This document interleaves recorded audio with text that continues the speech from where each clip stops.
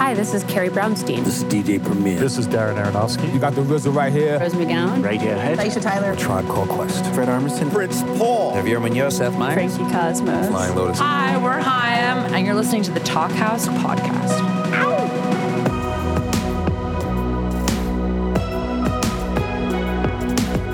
Hello, and welcome to the Talkhouse Podcast. I'm Josh Modell. On this week's episode, we've got a pair of songwriters who share a serious dedication to the craft, a slightly sardonic outlook on life, and deep, incredible catalogs. Neil Hannon and Ben Folds.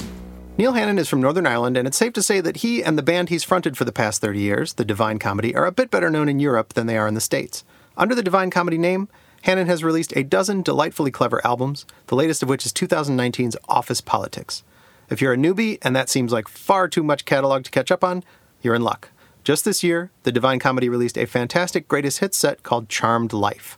Hannon has also kept himself busy over the years writing an opera of sorts, as well as composing the theme songs to two beloved British sitcoms, The IT Crowd and Father Ted. The latter show comes up at the beginning of this conversation.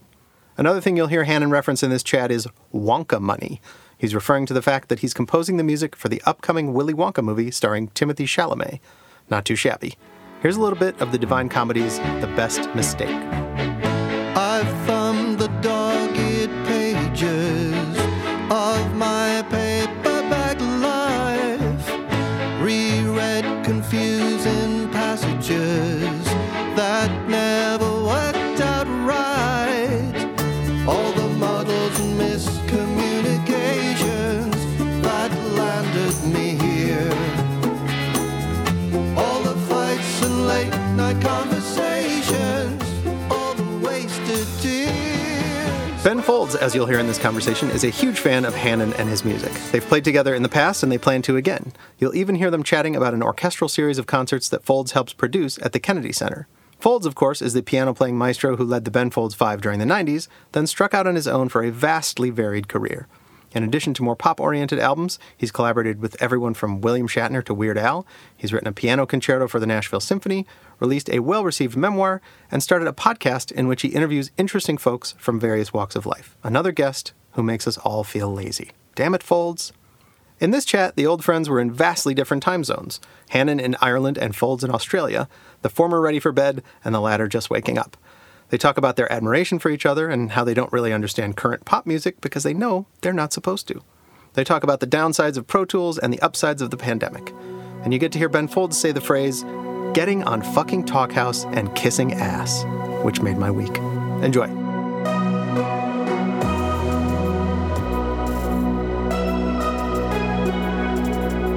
I know we probably brought this up several times, but it always blows me away that we were in Austin, Texas, and this massive cab driver picked us up. I feel like the cab was going down the road sort of at a tilt from this guy's size. This massive redneck. And he picked up Neil's accent, and it's like, "Oh, you're not from around here." And we're like, "Oh, great." Turns out he was a huge fan of Father Ted. He was probably the only Father Ted fan in Texas. Texas is pretty big. I can vouch for that, having followed you around the entire country. Yeah, that was an extraordinary moment. But he was very sweet. He seemed to know a lot about all British comedy, really. Yeah. It was nice that he should think that I was some kind of a big deal. and thanks to you in the front for going, "Hey, you know, this guy wrote the theme tune." Now, he was thrilled about that, but that's just wild to me. That's what I always find about the South, though. As soon as you think you have it figured out, it's not what you think it is. That said, I'm not rushing to move to Texas anytime soon. Speaking of geography, you're in Australia. Have you been there all the time, or have you just got there? No, went back to the States, did some touring. Got to go back and do a little more touring and then make an album in May. Wow. Then got a kids show to film for a couple months. A kids show? Yeah. How does that work? What's that about? Well, it's just sort of educational. It's teaching them how to cuss. So the show's called Bitches Ain't Shit, and it's it's about it teaches them the importance. I feel you're pulling my chain. You're yanking my chain. It's writing songs. I don't know how much of an NDA I'm actually under, but it's cool. We start filming and some top secret shit. Congratulations on a 24 CD set of your stuff. The box. Jesus Christ. You've made that much stuff. No, well, I mean, 24 discs, that equals, 12 albums and extra CDs, Right. So still it's not 24 albums, This is like some Ray Charles shit. I've always been known as the Ray Charles of Kildare. Basically, the pandemic coincided with, the 30th anniversary of the Divine Comedy. I don't like to say that the pandemic was convenient for me, that's not good. But it certainly gave us time to sort of go on a huge nostalgia fest. I wrote copious notes for every album, had about half a book's worth at the end of it all. And now we're doing the best of. Another best of.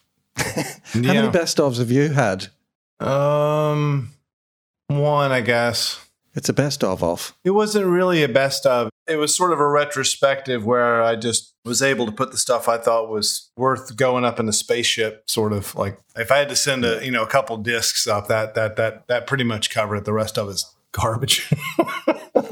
No. But and then there was sort of a box set thing like what you just did, but I think it was like 2 CDs on that too. I don't know. You just do a lot. I like you just like your last 2 records. Both of them came out. I was excited on one hand, and then on the other hand, I'm like, God damn it, I haven't done anything at all. Because you shouldn't compare yourself to others, but I did it, and they're good records too. Well, I am constantly comparing myself to you and your terrific output. I'm thinking, God damn it, why can't my record sound like that? It's always the way, isn't it? Isn't that funny? No, I've always thought the other way. Yeah. I guess this is Talkhouse. And we're talking. So we're talking. And it's such a weird conversation because you've got that slight sort of bedhead, early morning vibe. And I've got this deathly pallor of trying to stay awake and with a glass of sherry in my hand. Oh, man. See, we're completely different ends of the spectrum. That is such a different end, man. It's like I spent a lot of the pandemic just doing things that maybe I'd wanted to do for a while. One of them was it's not that I wanted to do a podcast. It's that I wanted to talk to all different sorts of, anthropologists, marine biologists, musicians, politicians, just about making things, just about creativity in general. And so I was running this podcast, and I didn't think about the sort of the Dick Clark side of it, where you have to become some kind of radio personality. And it's real hard to do. In the morning, like the first thing I wake up, I'm talking to people who've been warmed up all day long, and I get on with my bedhead, and I try to be on the same page with someone who's had a day and I haven't, and it's weird. You're a radio personality now. I just retired. I did 1 year of this. Have you ever thought of retiring? Has it ever crossed your mind? It certainly crossed mine. Yeah. The problem is what would that be? What does that mean? I mean, we go get our pension and we turn in our pink slip or whatever that's called to go talk to human resources and tell them our plan. I mean, that doesn't work for us. I'm only sort of putting it out there as like a hypothesis, like could people like us? You're planting the seed. Every now and again, when you're really in the thick of like promo, or like something that is not really the end of the job that you enjoy the most. And it's just like, I wonder if I'll retire one day. Yeah. Just like put an end to it all. And you just sit on like a veranda, and read the paper for the rest of your life. I think that's the question is, what do you do? What do you do with your time? And you make a thing. Yeah. And if you make a thing, then you either make a decision to do what we're trained to do, which is to try to litter the planet with it. That means hopping on planes, buses, cars, getting on fucking Talkhouse and kissing ass and all the stuff that you got to do in order to, get it out there, to hoe it. But I think that would be the question could you make stuff and just sit on it? Oh, no, I wouldn't want to do that. If I ever make anything, I instantly think it's the greatest thing that, the planet needs to hear all of this. I mean, I think that's kind of cool. At what point do you start to either doubt or hate what you've done? Well, the moment of purest satisfaction is when you've just written it and nobody else in the world has ever heard this song, and you think, like, I am the only critic here and I think it's brilliant, you know? Right. So that's the perfect moment for me. And then with me, recording is kind of gradually sort of making it worse, generally. Yeah. And, right. Yeah. And somehow putting it into a palatable form for the rest of the universe. Yeah. You've always been really good at, how do I put this? It's like, first of all, I think you're just one of the best living songwriters. Actually, just songwriters, period. Forget the living part. You're so good and so unique. And then you're good at dress up. Like, I think the tough thing about putting records out, I don't ever have a problem with the writing of my songs. I really don't. Like, I listen to them, I'm like, yeah, that's fine. But what they're wearing to the party, like how they were dressed up in the studio or how they're dressed up and presented, I'll never know if that's any good. Like, no idea. But you don't mind. Well, first of all, I can't let... It's going to sound corny, but I have to now say that, you know, you're one of the best living songwriters, you know? No. I do, because it's true. And I can't let you just say that to me and people think, oh, he's just taken that and not giving it back. But at least we both mean it. So that's nice. You know, it's true. The dressing up, I do too much of it, you know, both literally and figuratively. I dressed up as Napoleon a couple of albums ago for the entire tour. It's great fun. Yeah. Oh, man. But I've seen you with that, like, sort of culty choir orchestra video vibe. What was that one? It's like enormous, sort of like, what's that band which is just like an enormous choir with... Oh, Polyphonic Spree? Yeah. It looked a bit like that to me. Yeah. But, you know, with a better song. Yeah. There's insider baseball stories behind that would bore anyone outside of the Talkhouse. But yeah, I mean, it's basically like the label had a budget to come down and do sort of this making of business at my studio. And when they got there, I realized they didn't really have a directive. They were supposed to film this making of stuff, and I'd actually finished the record. I didn't want them in my space. So I think I told them I'm recording the record next month. I've really gotten a lot nicer since then. I wouldn't do that now. But they all came down and we're going to film stuff. So I basically hijacked it to do things like make videos. Excellent. And I wasn't happy with the recording of this song called Cologne. I just didn't have any like life or air around it, in my opinion. People like it, but I didn't like it at all. And so I recorded a makeshift song that was a version which was like as if it were 8 pianos overdubbed, which it was. And then me and my band just sang a fake choir. And so when they came down there, I wanted to make it a video. And then in order to make it a video, I realized we had this director down there.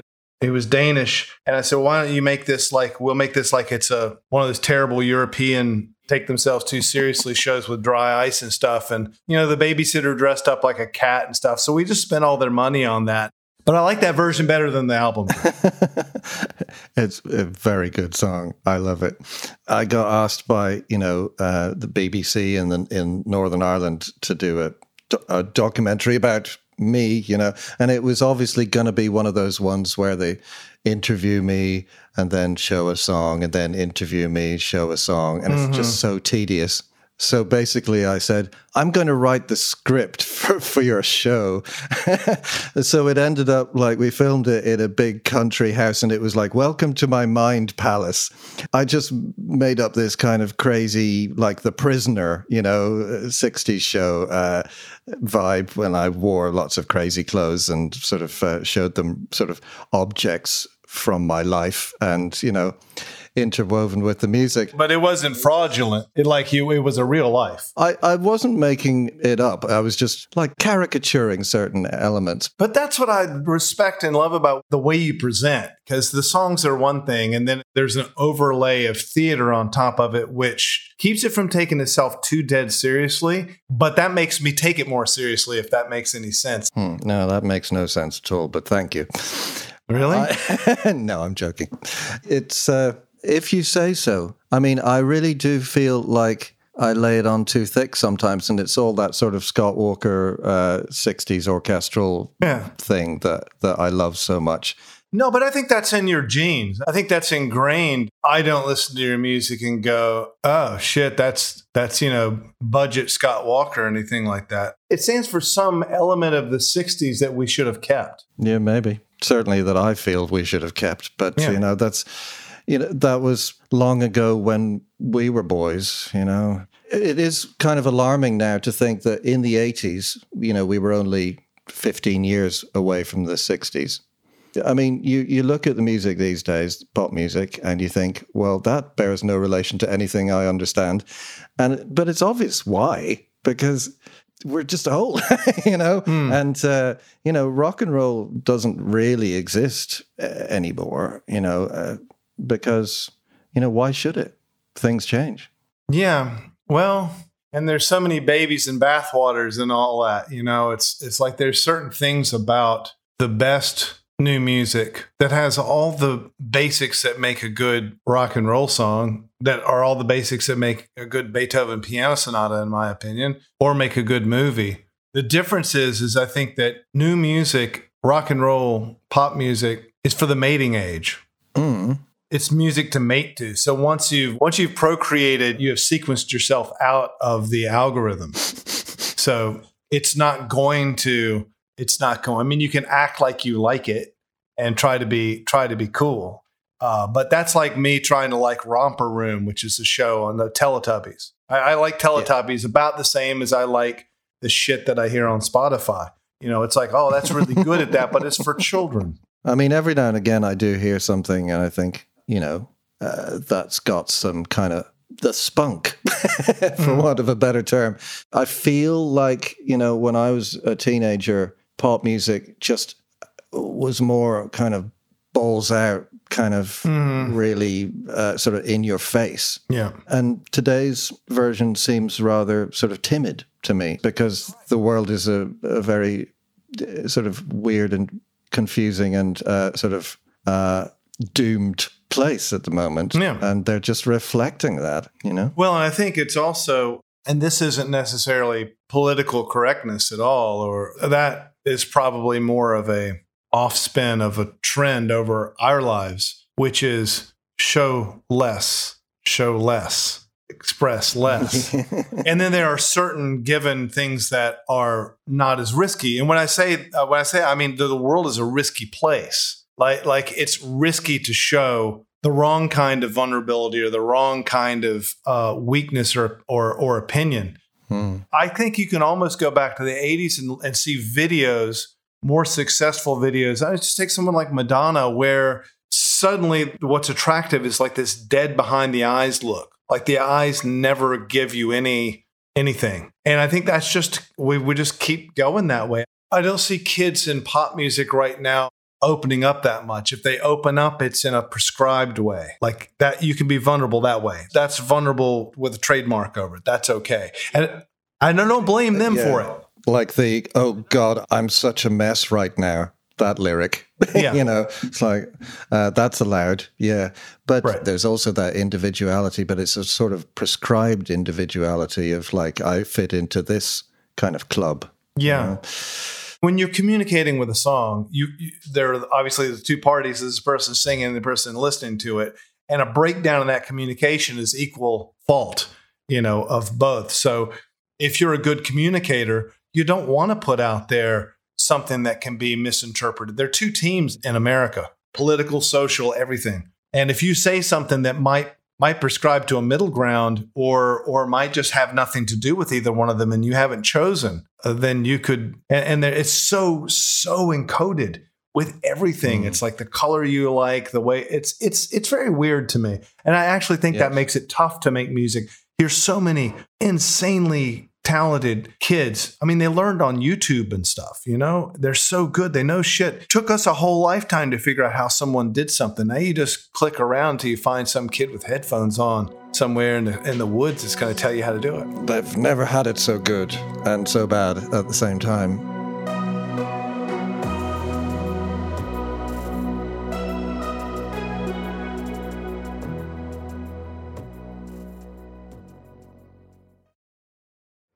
Hey, this is Josh Modell, host of the Talkhouse Podcast.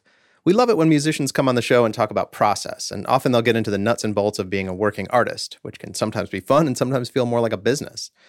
Well, this episode of Talkhouse is brought to you by DistroKid, which is an amazing service for musicians looking to get their songs out into the world in an incredibly smart and cost-effective way. For the past decade plus, DistroKid has made it easy to get your music on all the streaming services, including Spotify, Apple Music, TikTok, Instagram, and more. You keep 100% of your earnings minus a flat yearly fee, which is a better deal than you'll find anywhere else. More than 1 million artists use DistroKid, and the latest version of their app is better than ever. It includes features that make it easy to see your account details, including the money you've earned, as well as to seamlessly edit things like lyrics and metadata across platforms. There's even a feature called Instant Share, which allows you to easily share files with your bandmates, booking agent, playlist curators, and more.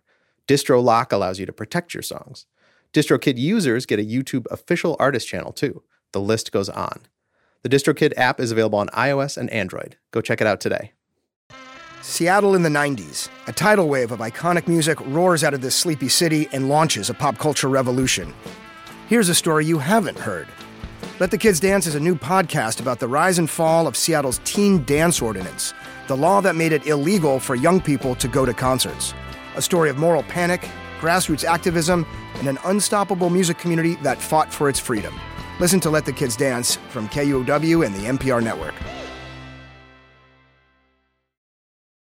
What are you working on now? Are you in making things mode at all, or promoting things mode? No, it's like this magical time where we're actually going to go on tour, you know? I can't believe it, finally, because this tour that we're about to start has been only, put back a year. But the ones we're doing in September, we're playing all of the albums over 5 nights in the Barbican in London. Oh. And that has been, put back 2 years now. Right. So I've never felt this way about touring before. I'm desperate to get out there. I can't wait. It's going to be fucking great. Oh, that's cool. And, when you've done the half century bit, you have got a bit jaded. So maybe this enforced break is good for me, Yeah. I guess I should have known you weren't really working on anything. I see, like, sticking out of your ear is a mic stand with no mic in it. Right, your right ear. It's kind of sad. The mic stand to nowhere. Well, it's because the mic in my studio is here in front of me. Is that how are you making your records? Like the Office record, was that made a lot of it in your house? Too much of it, yeah. Yeah, that's the trouble with having bloody Pro Tools here. Hey, I just wanted to back up and not moan about the kids making their new music and for us to sound like a couple of old jaded assholes. Well, I was conscious of that too. Yeah, because it's real easy to do. I think that just to sum that up, so that the main quote off of our conversation isn't frump and grump talk about the terrible music, is that it isn't just not rock and roll has never been for 50-year-olds. So it's just out of respect. I'm like, that shit sucks. And that's out of respect because that's a compliment. That's like a high compliment coming from me. It's just noise. They gyrate their hips. They sing all these scary drug things. Yeah. No, I would like to join you in saying that the kids are absolutely welcome to make very melancholic electro if they so wish. Totally. There's a few bands around last year, that are really kind of indie in the way I like. Like there's a band called Dry Cleaning, which is just kind of this kind of really rhythmy kind of guitar indie with this girl sort of relating. It sounds like shopping lists over the top of it, sort of this random poetry. Oh, that sounds fun. You begin thinking this is silly, and then after a while it becomes really affecting. So there is good stuff out there, I think. I'm probably just not cool enough to know where it is. Did you see all Get Back, the Beatles thing? No, I haven't. No, I don't blame you for not watching it. I mean, I've always resisted that I would like to one day. It's one for the tour bus. Yeah, no, it's kind of addictive. But one thing about it that I thought was really neat and charming, I don't know if it's more of an English thing or what, but like they were playing on the roof and they were interviewing all these people down below on the street. Like, what do you think of that? And you'd even have like a 65-year-old, 70-year-old lady going, "Oh, that's the Beatles. And they're like, do you like it? Oh, I think it's very nice music. I think I saw a clip of that, and there was like some old toothless guy from the post office going, well, I don't think it should be allowed up on the roof. It seems dangerous. Yeah. That's cool too. But I will watch it. It sounds really fascinating, the sort of the real kind of inner workings of a band. And I've never had a proper band. I mean, Ben Folds 5, how much of a band was that? Well, I think it's very much a band. I think we were like one of the last where if you were familiar with, if you knew enough, you could just press play. And before the third beat came up, you go, oh, that's that band. Because you hear it in the chemistry, or you hear it in the drummer. It's like, U2. It's like, yeah. In 2 seconds, you knew who you they were. Very much like U2. I think that's what I'm kind of trying to say is that, and the influence that we had on that band was obvious. But I mean, like REM, like they play for a second and you're like, you know who the band is. I hear like sort of newer quote indie bands, like you were saying about Dry Cleaning. But I'm going to listen to Dry Cleaning, and I'm curious if I would ever get familiar with them to the point where I was listening to another band and knew the difference when it started. Before the chick comes in with her laundry list. It's important to see how their second album sounds. I was listening to the Eurythmics' first album the other day. I don't know why, because I'd never heard it before. And it was like, oh, I see. So they started in very much that sort of slightly chorusy guitar, early Cure sound. But you can hear the sort of electronica sort of coming in. So the first album is never enough. You need to hear how these people, work out. It's been a problem for many decades now, bands being forced to sort of be fully formed out of the gate. And they can't be. Well, I guess my point is there's actually an organic chemistry to a band of former eras. And some of that's because you don't have extensive editing and there's not a method to get there. I mean, what's the method to get to the sound of Queen? Well, I don't know. You overlay a lot of vocals and the guy plays with a nickel on his dad's guitar they made in shop. I mean, it's too weird. Yeah. No, I mean, how could this sort of miracle of sound occur? It's just like very, very excellent musicians, and Freddie Mercury was an excellent musician apart from an incredible vocalist.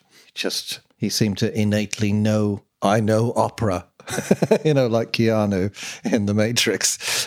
I was listening the other night just through various new music just for fun. And the stuff that is really breaking the law is still kind of in the electronic domain. And the phrasing, this one guy, he's got some song called something like, I'm in Texas soon, you want to hang or talk? I think that's the name of the song. It was good.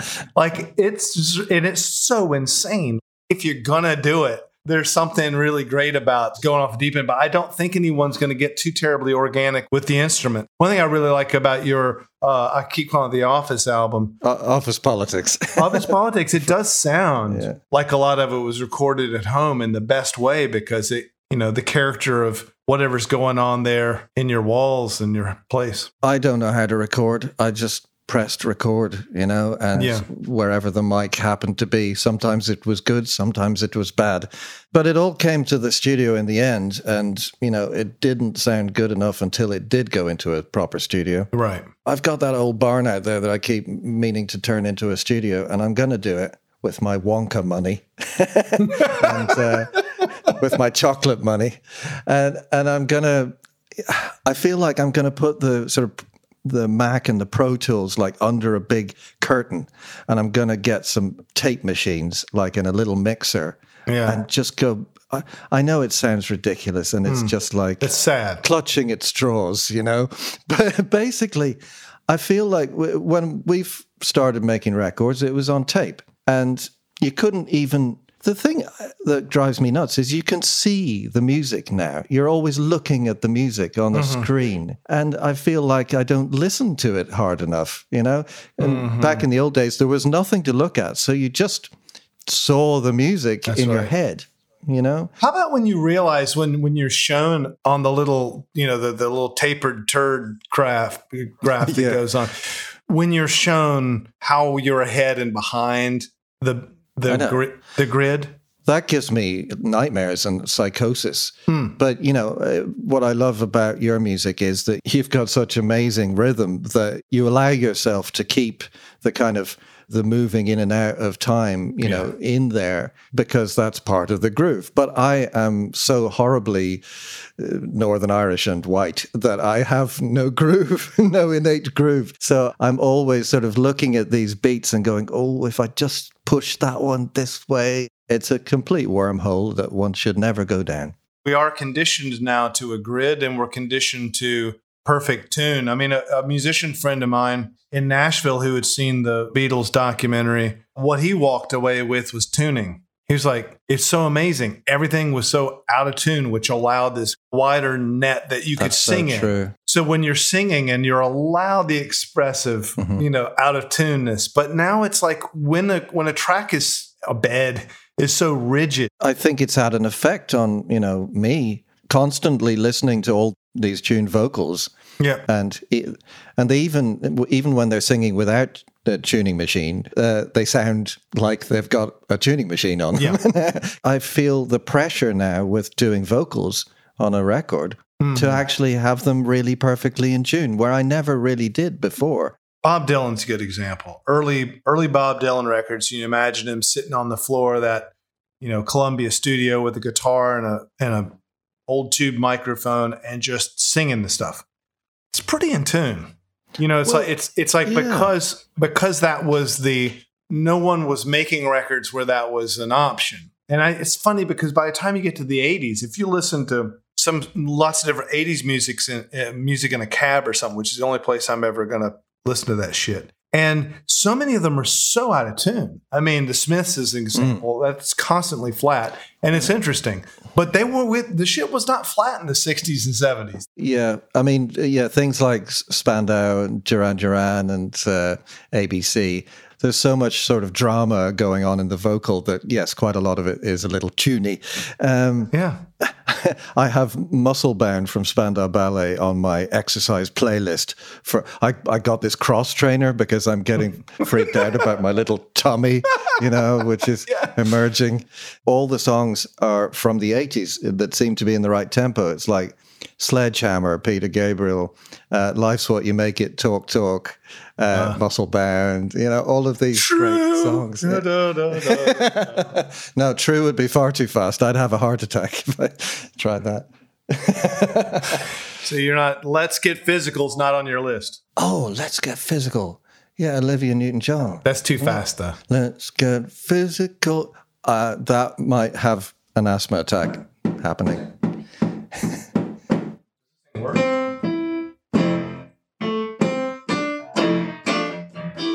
Physical, gonna get physical.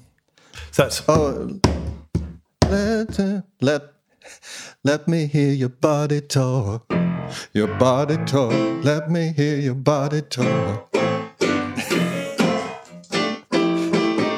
That's pretty cool. That's like. Oh, you should do a cover of that. That would really suit your style. Yeah. So you've got important phone calls in 15 minutes. Yeah. God damn it. Could talk about this crap all night. They call that a hard out. That cracks me up. Holmes has got a hard out. 10:15. How's what was it? AFTA? AFTA? Americans for the Arts. That's right. Yeah.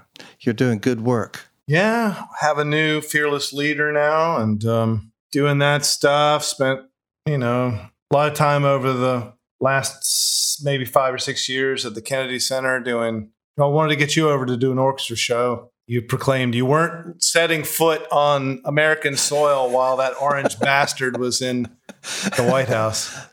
Thank you for quoting me correctly. But he's gone now, never to return, obviously. And then there was a slight issue with, viruses. But I'm ready now. What we have to do is figure out, because you've got a lot of experience with orchestration, is find a place that is something that you haven't done. Yeah. I'm going to be, I've got a commission or two happening over this side. Maybe, there's room for bringing it somewhere else. Have you done orchestra gigs where there was there weren't real, excuse my ignorance, but we've done a million things over the last 10 years, and you probably have, with no drum set, no bass, no electric instruments at all, just you standing in front of the orchestra? I've only done that a couple of times. It was mostly the, RTE concert orchestra in Dublin. They have you in to do a sort of a session. Mm-hmm. And so there was no band. It was just like the orchestra. But I generally take the opportunity to do, if you go away on a summer's day and things like that, live my Scott dreams. But yeah, we did a few of my songs as well. And they work really well like that. Yeah, I would think so. Because the thing is, the orchestra is allowed to be the orchestra when they're not infiltrated by plexiglass earbuds. You know what I mean? I know. And I've done that as well, Yeah, me too. In fact, it's very different, and it's very annoying, I think. It is. I think it's annoying for everyone. The orchestra grooves really, really well by itself. And as soon as they can't hear tune, they're using the ears in a different way, and they're demoralized, and they don't really play that well. But if you just do straight orchestration, then because that's a little bit of a lost art, the modern orchestrators can orchestrate things which can't be played in time easily. You have to kind of go back to some Shostakovich and Stravinsky to make the thing rock, and make sure that the sections are in alignment and doing the articulations that make sense for them. And it doesn't groove from the percussion. That's our big mistake. Rockers want to try to orchestrate percussion like it's anything but punctuation, and it's not the groove. It's in the back of the room. It's so rare that you actually have percussion in an orchestral piece that is holding down a beat or a groove. Never. It's there to sort of add a kind of a exclamation mark or like a subtle kind of sound. So maybe we get you to the Kennedy Center and do something in that space. What I've gotten worked out there is sort of a 3-day thing as opposed to everything happens at once. And I usually am allowed to fly the orchestrators in, and we all sit out front after the first rehearsal. And the next day with the conductor and the orchestrators is all revision in a hotel room. And then when we get back to the dress rehearsal, we've got something that can keep up. No, it sounds amazing. And do you take photographs to make us look like Leonard Bernstein and things like that? I'm going to have to get my wardrobe sorted out for this, Keep up with Lenny. You've got to. Your suits have to fit. So what's next for you? I got to talk to William Shatner when we get off of this. He went up to the edge of space in a corporate aircraft. I know. And we are going to talk about making some music to his experience to perform at the Kennedy Center for Earth Day. Fantastic. That sounds amazing.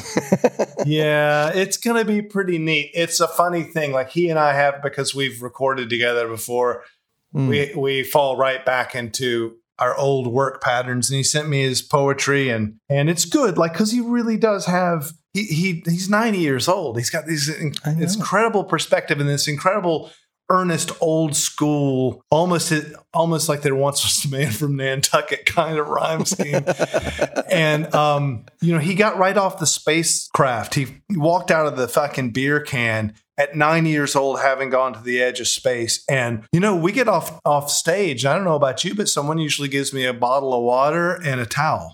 Yeah. No such courtesy for William Shatner. He stepped off the spacecraft, and there's just a bunch of girls like popping champagne corks and people with like camera phones, and no one even took his pulse. Jesus Christ. Yeah. I mean, they didn't have that together for him, but he started talking. I'm pleased for him going to space. Amazing. I wouldn't want to do it myself. I really have a problem with these billionaires.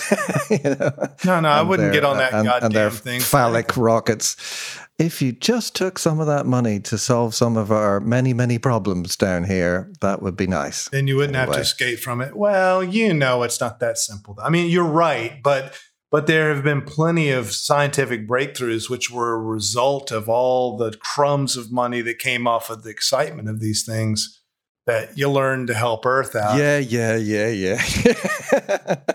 I'm with you, No, but I know that, but I want you to just agree that they're bastards. And I agree with that. I feel like if you've got more money than Zimbabwe, there must be something more sort of nuts and bolts, make people's lives better, that you could do with all that cash. No, I think you're right. I think the sentiment is right. I'll put it another way. I think there shouldn't be any such thing as a billionaire. Right. Because nobody needs that amount of money. I think I agree with that. And like, you can't trust people to get that fucking fat. Any of us. And I think when they have that amount of money, it's like you can't even fathom it, and they sort of go mad. Yeah. So they can't possibly sort of use it for good because they're now mad because of all their money. And they could probably point out, well, look, last year, this is a tax write-off.